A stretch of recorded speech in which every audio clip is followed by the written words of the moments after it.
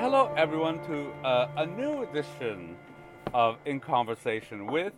Today, I'm joined by Fiona Cox, also known as the famous chanteuse Kitty Mazinski. Wide fame, yes. All over Norwich. Not far off. And we're going to be talking about Ammonite. I'm a big admirer of Lee's God's Own Country, the previous film. And I was very curious to see what he'd done with this, which has proved to be a bit controversial, I suppose. But what did you think of it? Well, I very deliberately tried not to read anything about it before I watched it because I thought I know how that can affect certainly my perception of things. I thought there was a lot to kind of drag out of it. It's clearly a very... Well, you know, it's a good film. It's high art, isn't it? You know what I mean? And there's a lot... I think some of the most interesting things for me were what was being said about, I suppose, the exclusion of women from, you know, the academy, from science and all those things, the way that women's accomplishments were really sidelined and how that was represented. I sort of really enjoyed, and there were lots of different ways that came across, sort of non-representational signs as well as, you know, direct things coming out of the narrative. It wasn't a joyful watch. I think that was what I thought, that it's a bit of a, it's not going to have possibly wide popular appeal. No. You know, you need to, I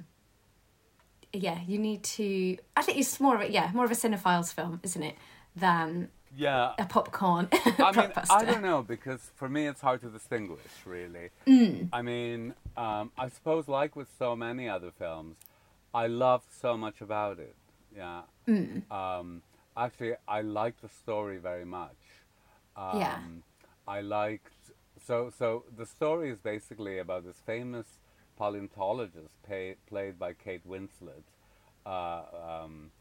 who's called Mary Anning, who gets no recognition for her work, is excluded from all of the societies, and so on, yet who has found both a meaning and the living in collecting her fossils from the beach in Lyme Regis, which, I mean, that's already a fascinating kind of preposition, really, right? Like, you know, and I think it overturns it overturns so many things on so many levels, right? So here's a Victorian working woman, right, who's supporting her mother, but who's living independently. Yeah, but who, I mean, to find a situation now where, you know, somebody is able to make a living out of their calling, that is just so exceptional today, right? Yes. To think about it, you know, in the middle of the Victorian era, to have a woman doing that. So even if it is, you know, kind of not at a very high level, and though she is suffering from all the sexism and so on, it's still an extraordinary achievement to be able to create that life for yourself, don't you think? Oh, yes, absolutely. But I suppose what's interesting is she's already there. So it's almost like not the story of how she did that. She's already at that point. But I almost feel like she's at a point where she's past her prime, in a sense, in that she doesn't really seem to be enjoying it very much. So she clearly has this expertise. But this is what I mean about, like, it's not a joyful film. That she obviously takes pride in her work, and she obviously does enjoy it because she's up and out. But I think because psychologically we start the film where it's sort of, she's sort of dealing in death, isn't she? There's the fossils, there's no love in her life. Her mum is cleaning these figurines again, you know, that then we later find out they sort of represent the children that have died. That this is what was interesting about it, that it wasn't a sort of joyous tale of someone who manages to make a living out of something that she loves. She's already, it's all a sort of the misery of it. But yes, a fascinating figure for sure. In my view, it's much greater than that, because actually I think the sight of Kate Winslet, who's an actress whom I don't like. I have a curious relationship with her. You really? Yeah, I hate her persona, and so in many ways I hate what she stands for. And yet I love her performances. And actually, this was brought to mind here because I was thinking, oh, fucking Kate Winslet. And then, of course, what's the persona that you don't like then? well, she's very lovey, you know, and she's over emotional. And I once saw a video of her. I think it was at a premiere of a film. It might have been Enemies by the Gate or something, where she was just like, you know, going through the grounds of this stately home, completely sucking up to Mick Jagger, and you just go, oh, I hate you. Like completely lovey, right? You know, oh, I love you, Mick. I love you. Yeah, like that kind of talk, which was like completely the opposite of her persona, which was like down to earth, you know.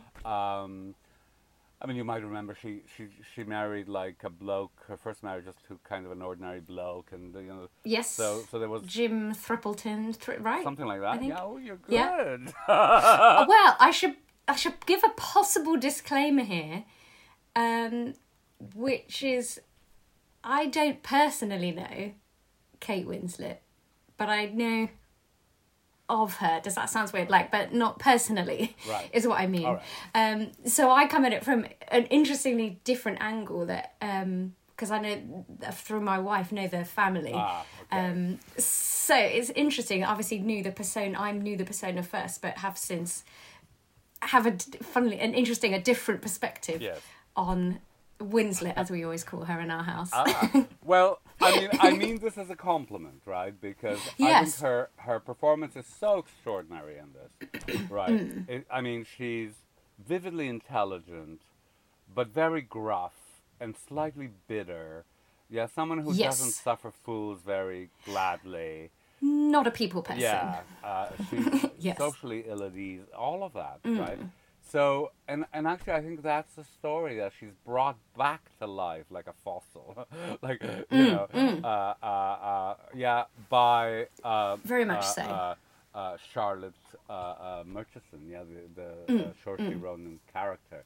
So that's the story, and I really loved it. I kind of, you know, at the beginning, there's something in this film about just the landscape is almost like a character in the film.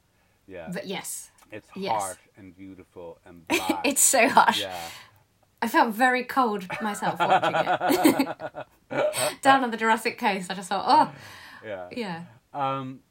So, I mean, we can talk about the various aspects, but I must say I loved everything except the ending. Yeah. Which... Yes. Okay, yeah. Well, you know, we can discuss it, but I felt the same way about God's Own Country. The ending is what kind of... I love the film, but the ending is, to me, its weak point. It kind of passed over into kind of a sentimentality there, you know, with one character going to Romania to bring the other one back, and it was kind of like a meet cute, but at the end, or a finish cute. Yes. Which I thought was... Yeah, finish cute. Yes, it was... I'm trying to think, it's difficult, because sort of... it's difficult, because I think I was affected by watching it with who I watched with, who I think found it a bit dull. Oh God, really? Yes, but I think, like, but there was so much silence in the film, wasn't it? Yes. That, you know, like Kate Winslet didn't speak. I checked; it was 9 minutes till she even had a line. So there's so much going on with the visual representation that you have to watch it with the patience, with a different mindset, I think, to your typical Hollywood fare. So I think that's where I think some people might sort of not be. Well, too bad for them. As enamoured of it, you know. I mean, too bad for them. I mean, kind of, you know, why play to the lowest common denominator? I mean, absolutely, you know, this is a film that obviously requires the concentration of the audience to see it, but I think it rewards it instantly. You know, and I think that's a shame of not being able to see it in the excuse me, of not being able to see it in the cinema, actually, because I feel like that's the kind of thing that would hold your attention better. So obviously lockdown allowing, it would have been nice to have seen it, and to see the vistas, the Jurassic Coast vistas on the big screen would have been wonderful as well. That's true, though to be fair, what this way of viewing allowed was to go back and forth and back and forth, and to see, you know, to see several things many times, you know, which to me rewarded kind of, you know, that kind of attention. Actually, yes, and to me, actually, it stayed with me as well. I kept sort of thinking over, I know because we were doing this, but I kept coming back to things, and actually I'd gone back to check You know, at the beginning where she comes up from the beach and then she sees the woman talking to the man as she ran away, which I didn't understand. And also, because it being a smaller screen, I didn't see that was Fiona Shaw. And I came back later to check because I thought, I wonder if that would make sense if she was running away from Fiona Shaw, which she was. So yes, you're right. Then I could go back and check that. Yeah, I thought that was... I thought that was lovely to see. And also I thought the whole beginning is so interesting because, you know, so unusual. Yeah, because this is a film that the whole start is Kate Winslet, right? Yeah, and her routine. And what does the film focus on? Well, her face, her against the landscape. Yeah, but there's shot after shot after shot of her hands, right? And there are working women's hands. You see her constantly working, right? She's constantly... And you see the marks, they're bleeding, aren't they? Yeah, and they're muddy and they're black and, you know, kind of her fingernails are like a real working woman's hands, right?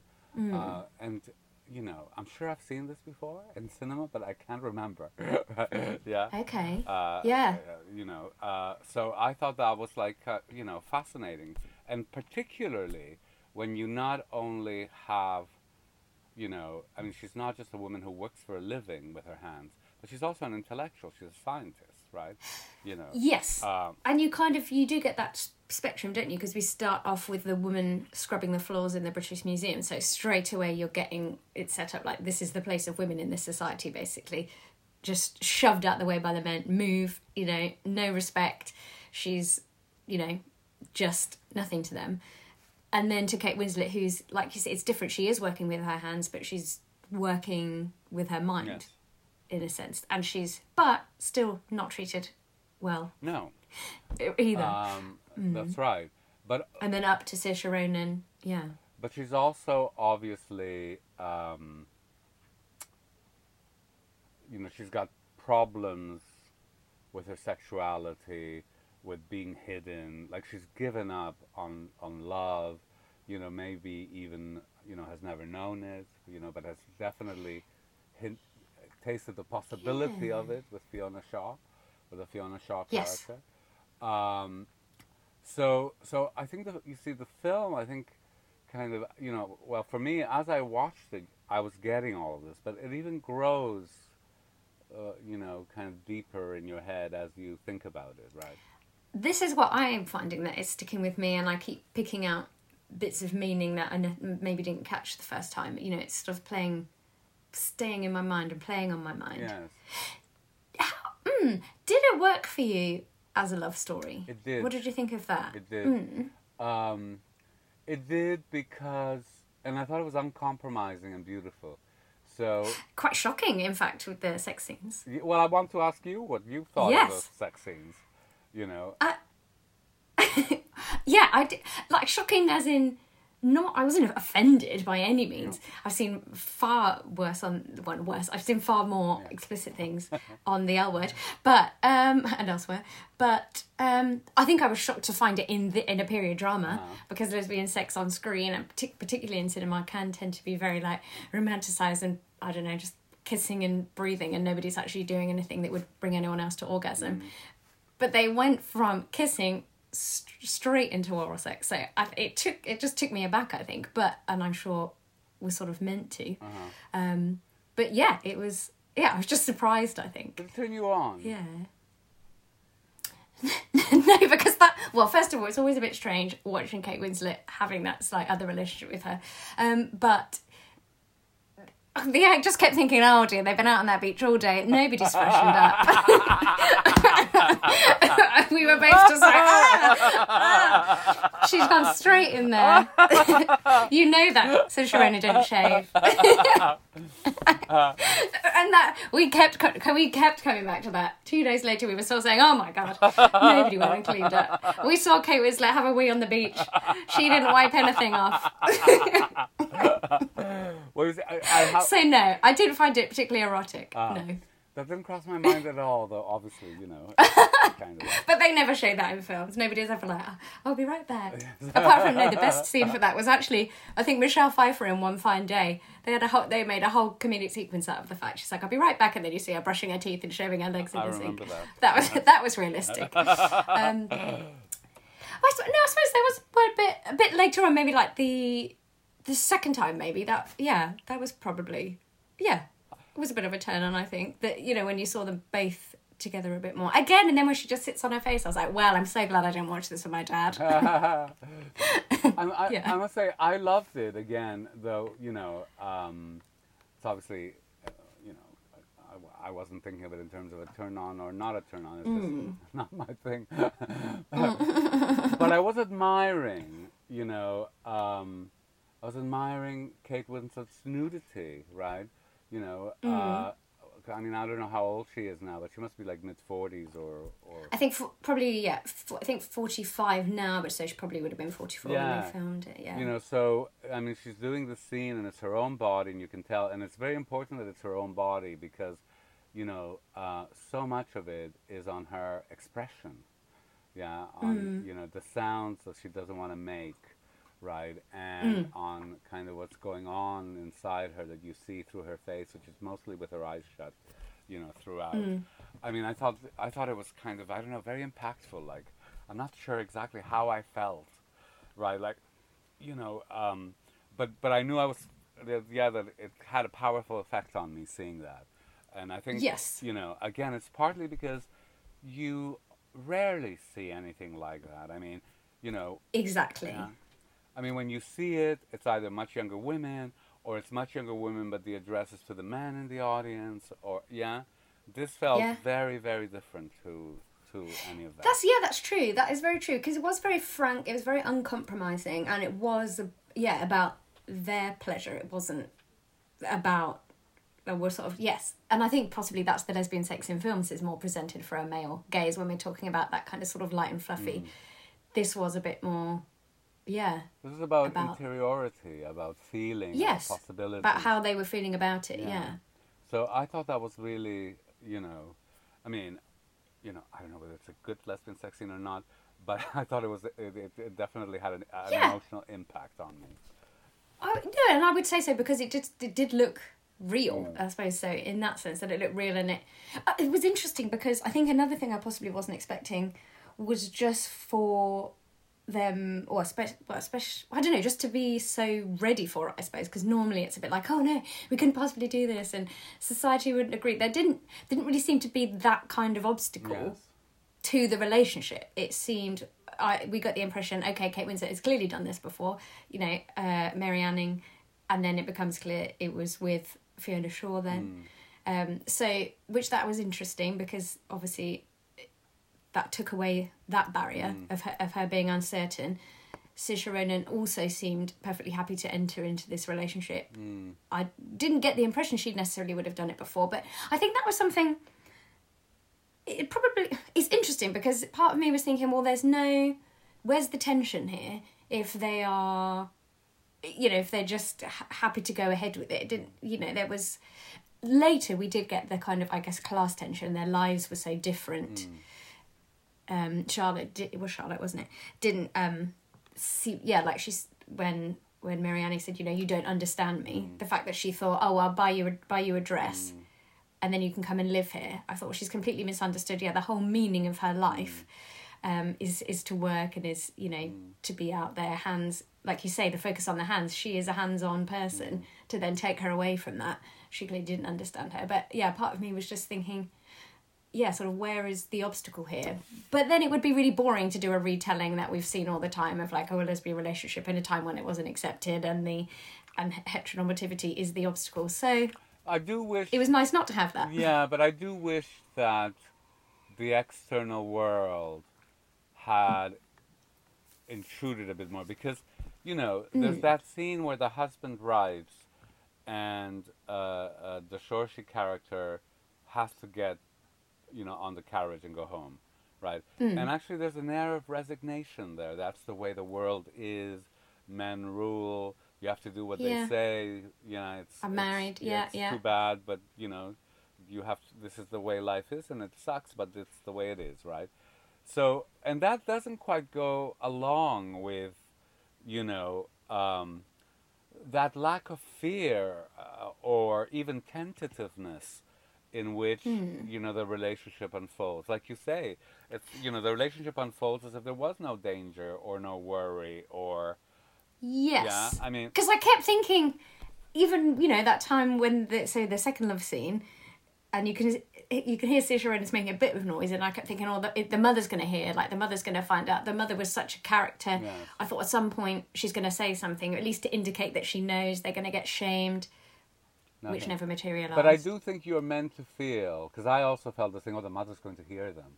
And you do see Kate Winslet trying not to scream, yeah. Yes. So yes. and so you do get the feeling that the mother, but you know, but to me the mother is different than the external world. Yeah, that you know, kind of, you know, the world of the doctor and of men and of the society and yeah. Yes. So so I do think. I mean, well, like you say, in a way that it's good that it's not there, but it also felt like not quite realistic to me that they didn't feel a sense Yes. of danger somehow. I think this is what it was, and I was sort of waiting for some big obstacle, some big climax of this thing that's going to get in the way, which I suppose was Saoirse Ronan having to go. But then, like you say, that was a bit of a damp squib. Yeah. Because nothing really happened. Although, again, that goes back to the silence and the interiority, that you get the sense of all this happening inside. Yeah, no, But sometimes you want to see a bit of the outside reaction. I don't know. I mean, I really didn't mind that because I felt a lot was happening, you know, and a lot was happening in both Charlotte and Mary's life, right? Like, you know, because I think it's a process of discovery for both of them, right? Because I think it's also significant, you know that scene where, at the beginning of the film, where Charlotte is in bed with her husband undresses, and then she snuggles up to him wanting sex, right? Yeah. I thought that, you know, that's kind of, you know, significant, right? That's, I mean, she wants sex with her husband, he's not giving it to her, right? So so that it makes this encounter with Mary, which is much more uninhibited in Charlotte's part, yeah?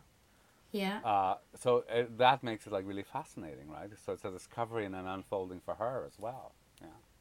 Yes. Although what was interesting about that scene is I thought she also wasn't necessarily being overtly sexual. Excuse me. She wasn't necessarily being overtly sexual, that she could have actually just been looking for some affection. True. But that he was so cold. You know what I mean? I thought that was interesting that he immediately was like, no, we can't make another baby. So it was A, that sex is about only procreation. B, if you're touching me, it must be for sex. Like, not even like, oh, you might want some affection, just because, you know, if you are feeling depressed. And he wouldn't let her hear any music. Yeah. You know, she just has no. You think, you know, and obviously they're in the mourning clothes, so you know, even before they mention it, that they've, you know, suffered some loss, that there's no joy in her life, Yes. and even the joy that she might have, he won't let her have. Yeah. She had a miscarriage, yeah. clearly. But you see, this is. Or I thought possibly more. I thought maybe that, like, maybe a child that had died, possibly, because I don't know whether. Possibly. You know what I mean? Because she was in the mourning Yes, clothes, yes, wasn't she? Yes. So that's possibly. It's definitely yes. related to Mary's mother, who had lost 8 of her 10. Yes. Yes. You know, so yeah. So, you know, whether it was a miscarriage or a child dying. Yes, or, you know, stillbirth or something. Yeah. Yeah, a child dying in birth, yeah. She's coming from that. But that is also why, you know, the ending made no sense to me. So here you have a woman who's completely beaten down, controlled by her husband. She's denied music, wine, and rich food or pleasurable. Yes, you she'll know, have the just like plain white boiled fish. Yeah. No Yeah. trimmings. Just baked fish. Boom. And nobody smiled at her, yeah. So to then control the house, you know, have provided a room for Mary, and says the husband is okay with it because he's now found this calling and, you know, Yes, Ammonite. he's going to let this. I mean, yeah. it didn't make sense to me. I didn't believe it. No. And I know at the end, I suppose we get the feeling that some reconciliation is possible, but I didn't find myself actually necessarily wanting them to be together. Yes. Because I actually felt like Fiona Shaw was a more appropriate person, because here's another working woman who is clever, you know what I mean? She's growing all these plants, she's making her own medicine, she's running her own business, she's an independent woman, she lives in Lyme, it's convenient. Yeah. I just think you're so practical, Fiona. I know, come on. You haven't got to take a boat to London to go and see her all the time. Long distance relationships, they never work. So, and it seemed like the film was when so Mary goes to the house and the garden, it's the first time we hear bird song. Yes, there's colour, there's grass, there's flowers, you can see the bees, this life is here, she deals in death. Yes. And depression, these two, but life is here with Fiona Shaw, and I thought this is interesting. The film seems to be saying like this is actually an interesting person, and I know obviously Charlotte comes out of her grief and she comes back to life in a sense, but I couldn't help thinking, well, I feel like this would be a much better match. I agree with you, actually, and I think the ending is too ambiguous, because so on the one hand, it frames them through glass, yeah. It leaves the possibility open, but open to what? Right? Like, I mean, you've seen what's on offer, right? So I think had Fiona Cox been, That's me. Oh, sorry. Had Fiona Shaw, sorry, Fiona. Had Fiona Shaw been brought into the narrative towards the end as a rival, as a possibility, which she kind of is, because they hold hands, right, at the end, after the mother's died. But you think that's more of an affectionate relationship. They've now become friends. Yeah, they've renewed their friendship. But it doesn't seem like a kind of the possibility of like a sexual partnership the way that she has with Charlotte. So yes, I think in fact that scene closed it down, didn't it? Because she was saying, you found something with her, she's brought you to life, which I could never do, or something, something she's opened up a part of you that I could never reach. Yeah.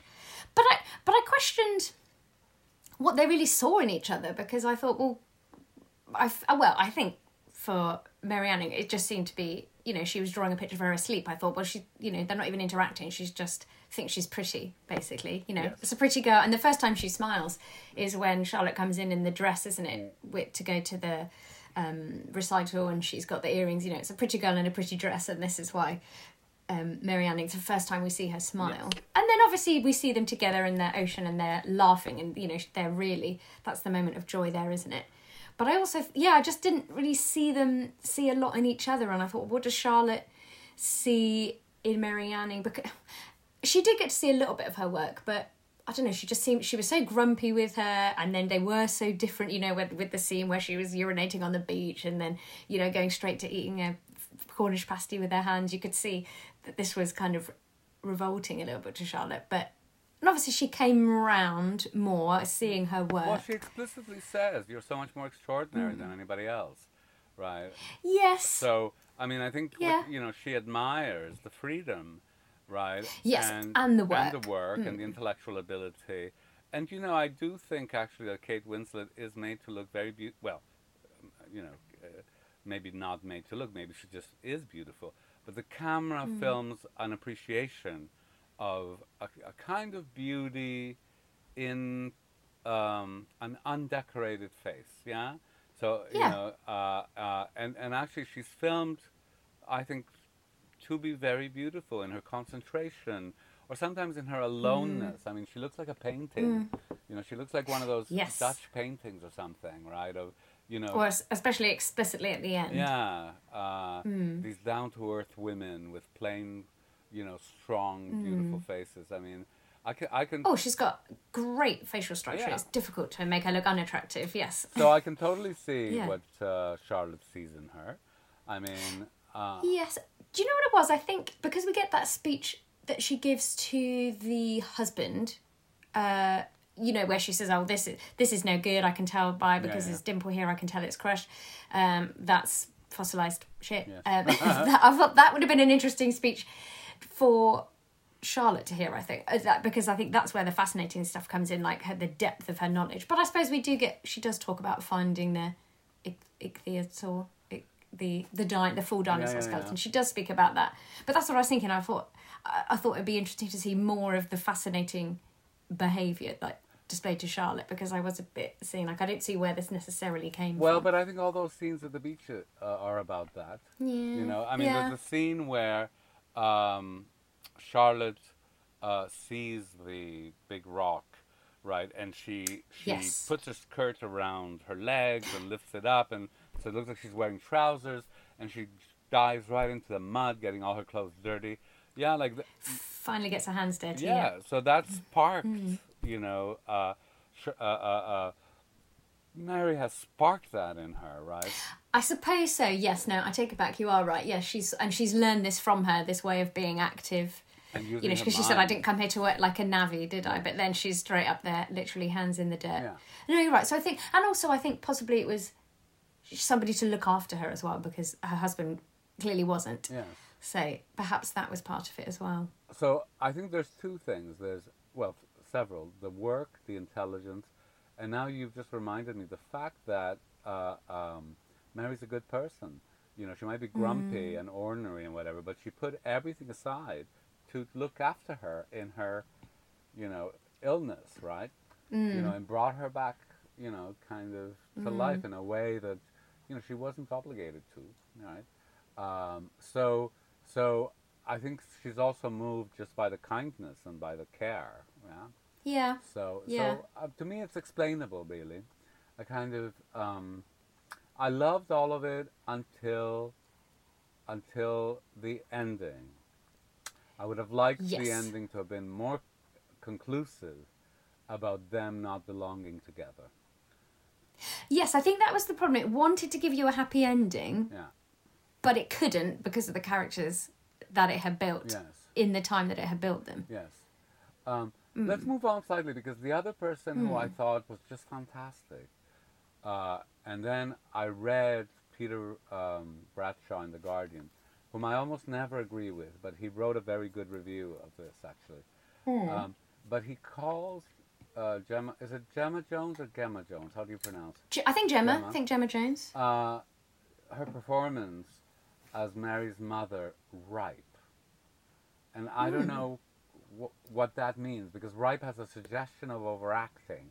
And to me, she does the opposite of overacting, Gemma Jones. I think it's a fantastic, beautiful, plain kind of performance, you know, kind of made up of very few gestures and expressions, and very moving and deeply felt, I thought.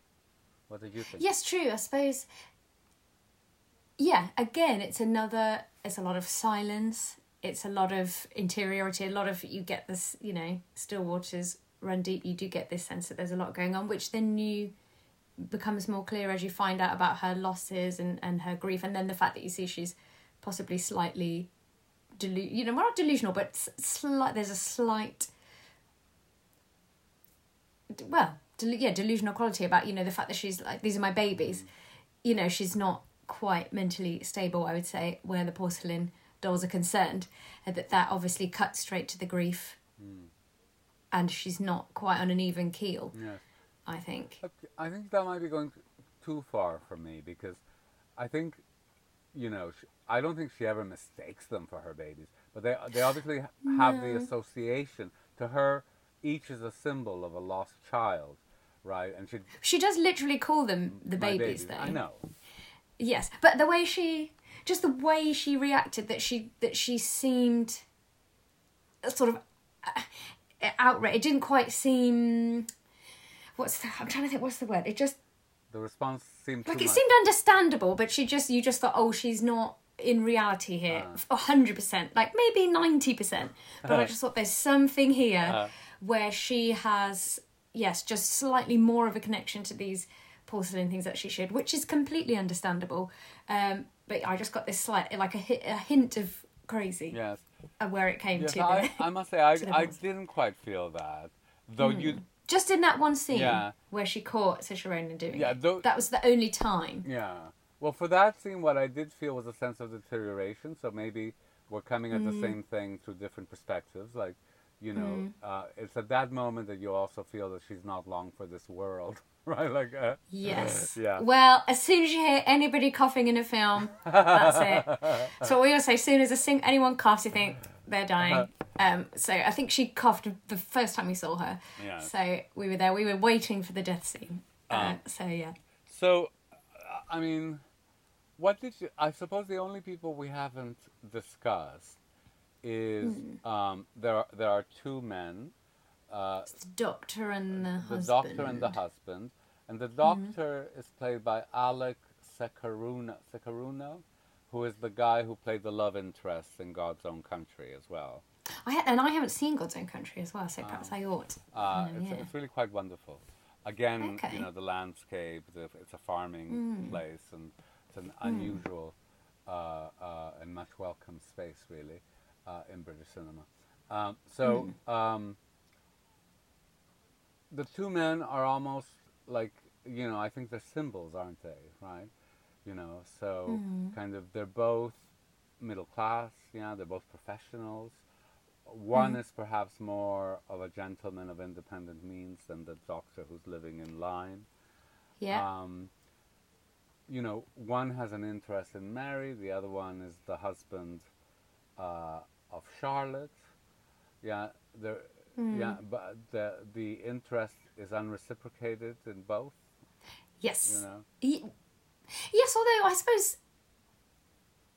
I maybe get the sense that wasn't always the way with Saoirse Ronan. I feel like it's grown out of the situation possibly, and it's difficult because obviously we never see them before. Yeah. But obviously he's not handling her grief well.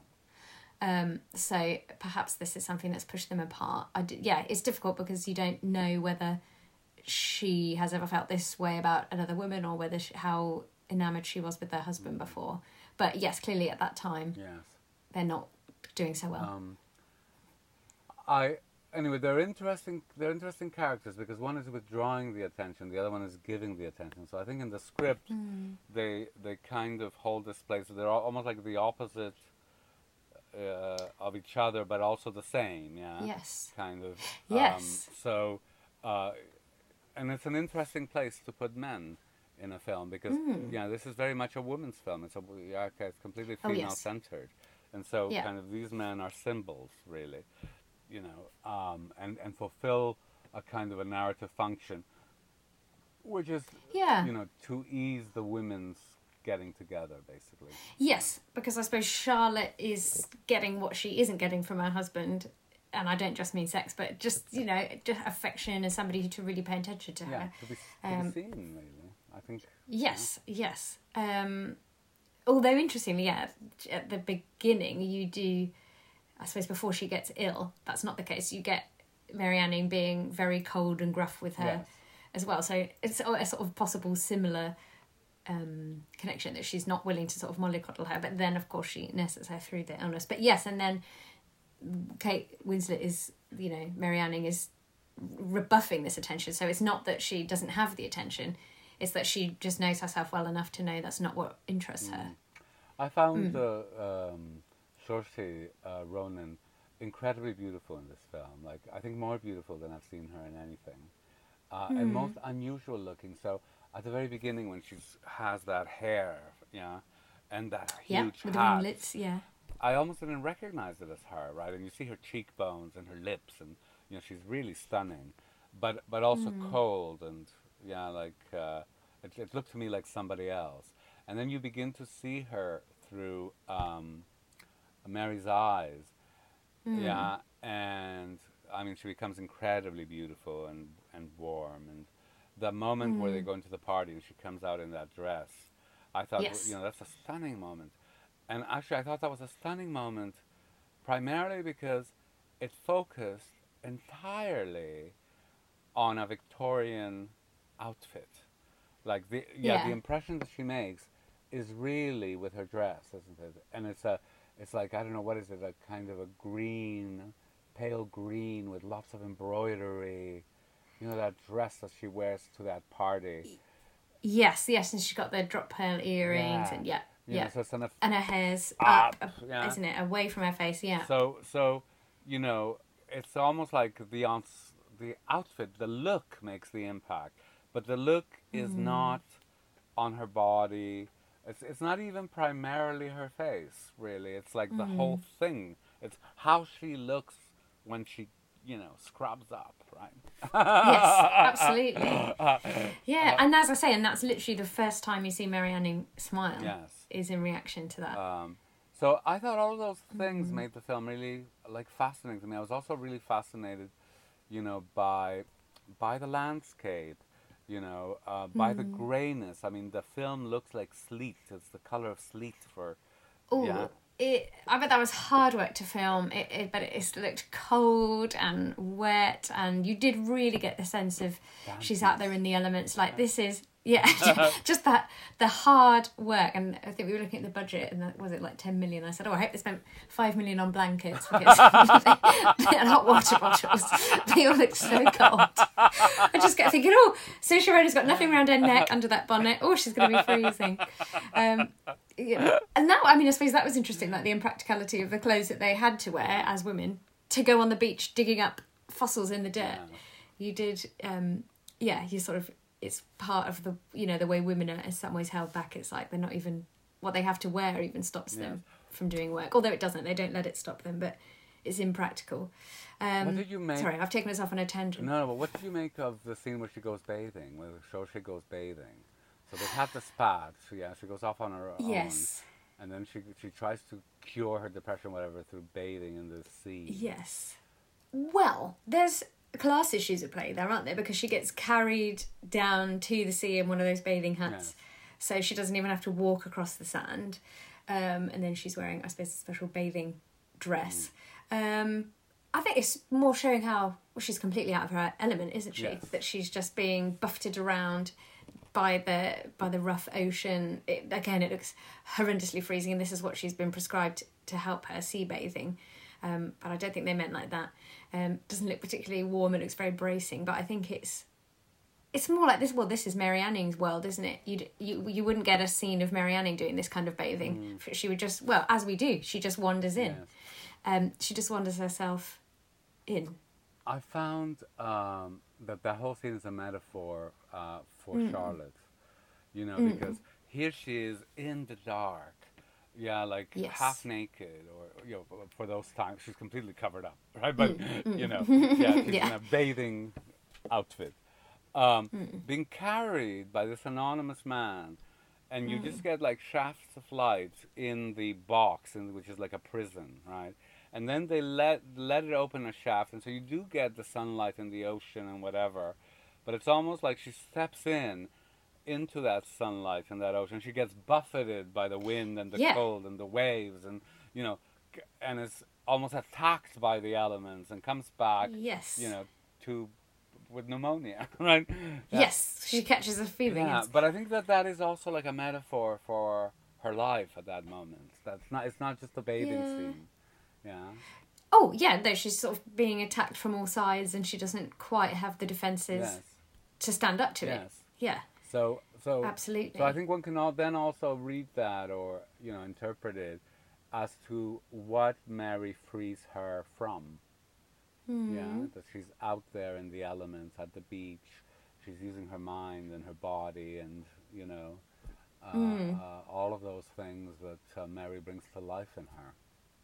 And of course, then we do get the contrasted bathing scenes where they go in of their own volition, and the sea isn't rough, and you know that is definitely the most joyful part of that scene. So no, you are right. So it's a Mary Anning sort of bringing her out of her grief, you know, probably giving her a higher opinion of herself, that she is worthy of joy and affection. But then it's the future doesn't look rosy for them together. No, so it's how they can affect one another. But I think Charlotte comes off better. Yes, though I don't know. I mean, this is why I find the ending so unsatisfying, because, you know, there's that beautiful scene where Mary gets the letter. Her mother has died. She gets this letter, and she runs to the seawall. You know, there's that Yes. wonderful seawall, which again, looks like black rock, shiny, but covering up everything, and also like a barrier. Yeah, so I suppose it's meant to protect the place, but it also feels like a bit of a prison. And she runs through that whole thing, and as she approaches the ship, she begins to run kind of even more, right? Yes. So, and then when she, so it's obviously her excitement and love and desire is all expressed in that shot, I think. I could hear a bell as well going, so I did also get the feeling that she was late. Like the Yes. boat was saying, right, we're off. Yes. I did get the impression she was Yes. running late. But yes, you're right. It added a lot more passion to it that she had to run Yes. for the boat. Yeah. And then when she arrives in London, which, I initially thought it was Venice or someplace like that because, there are fish sellers and Yes. sunlight and flowers and everything. And then you see St. Paul's and you think, no, it must Yes, okay, yes. I think it's probably like Chatham Docks, isn't it? Yeah. Probably. I thought, oh Yeah. no, she's going to meet the couple in their tournée of the continent. Oh, yes, yeah. But no, she's in London. And actually, I did think, how's she going to manage the language? How's she going to get there? Yeah. So, She's a survivor. Yeah. But that whole scene in the London townhouse, and that just did not make sense to me. Well, no. Well, first of all, you also can't make somebody a tailored dress just with no measurements and no fitting. But yeah, no, it did. It did show that she had completely understood her. Although that was interesting because then it's you're questioning, well, where does it go now? Now they're out of Lyme. Now, because it was a liminal space for Charlotte, wasn't it? That she was there, she was able to, she was, ill, another liminal state that she came out of her illness, started this relationship. Now she's back in her home life. But actually, this is a completely different situation. This relationship can't function in the same way. Like you say, the husband's there. He's not going to allow this. I don't care how busy he is. This is not the life that would work for Mary Anning. So you're right. I thought it was interesting though with the maid. She's just the maid, which didn't show Charlotte up in a very good light, I think. Yes. Again, bringing up these class issues that she would just so disregard the power. Yes. Of this woman. It's like, oh, what has she learned? Well, that whole scene seems to be about class, right? Because the maid opens the door and says, no, you go in the other way, like Trait's entrance. So, Yes. So the maid is judging her, and then kind of Charlotte is like, putting the maid in her place. And, so, but actually their relationship up to now, it seems to me, had not been about any of that. Yeah, I mean, you do get a sense that obviously Charlotte is of a different class. She can't scrape a carrot. She obviously has somebody doing her cooking. Yes. But beyond that, I don't think, class is... Well, it wasn't an obstacle in Lyme because she was in this liminal space in Mary Anning's world, which seems its own world apart, like you say, because the mother doesn't seem part of society. So the outside world doesn't really seem to touch them there. I know, Mary Anning is such an exception. I think that... And now in the real world, in society, that they wouldn't be able to function. But the director seems in those scenes to be making a choice about making class, about highlighting the issue of class, rather which seems to me, the more important resolution, which is one of patriarchy, i.e., where is the husband? What does he think of all of this? Like, we're just taking the wife's say-so. I mean, is the money hers in the relation? I mean, there's all kinds of questions that you have or that you could have brought to make it kind of more understandable. But, as it stands, we have all these questions and nothing is dramatized in terms of giving us information about the dynamics, right? Yeah. Yeah, and like you said, the film wasn't about that before, and then all of a sudden we get these complications at the end, but you don't get any sort of crisis scenes, like you say. You don't get to see the husband discovering it and then saying, what's going on here, I won't stand for this, or anything that you might expect. The real complication is the husband, not the maid, right? Yes. So I didn't get that. What did you make of the museum scene? Because that's how the film ends. Yes. Well, I was very, very struck with the painting shot. Yes, beautiful. That you get this wall, the sea of white men, and she's there in her bonnet, and you do get this very deliberate shot where she does a bit of a Titanic moment. She turns around and looks off. She's directly framed there in that picture, and obviously, yes, we're saying she belongs in the museum. Her painting should be on the wall, and it's not. I thought that that was incredibly striking and moving, and I mean, it's almost once I saw what was happening, so I can't say it was it was sort of predictable in a sense, but it was beautiful. It was very fitting, and I think wonderfully framed, wonderfully shot, all of it, and her movement, all of that was lovely.